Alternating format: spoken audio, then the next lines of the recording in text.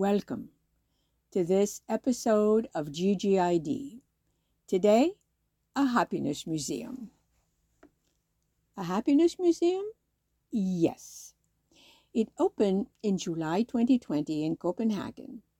It's not that big for a museum, 2,585 square feet, and it holds 8 rooms, each with an exhibit featuring a theory of happiness. It does sound fun. It sounds cute even. It sounds pleasurable and frothy.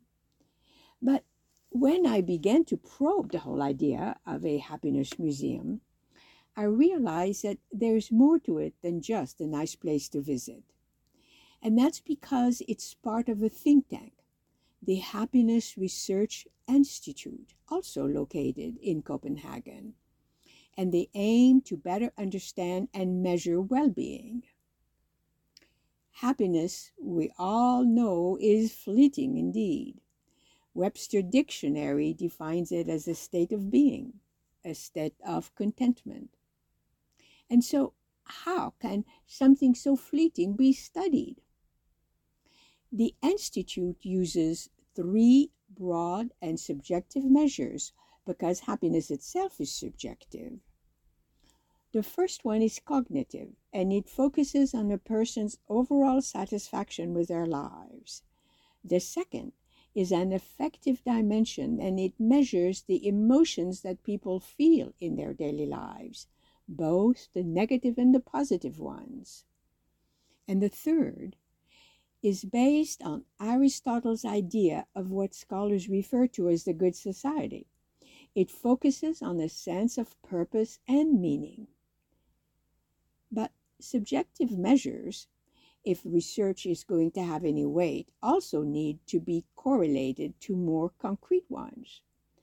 For example, unemployment. How does it affect a person's well-being? Or the way certain inequalities manifest in people's lives?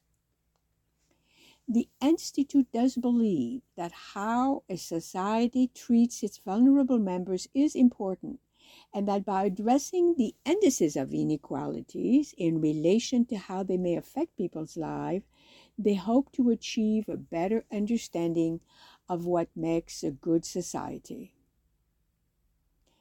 They also believe that no matter what our nationality, people are people. People all over the world want to be happy and search for happiness. And so the success of the Happiness Research Institute could very well serve to better unite us. If you're in Copenhagen, go and have fun and visit the Happiness Museum. And perhaps you may better understand what might give your life more meaning. Thank you for listening. And until next time, don't forget to notice all that's good out there.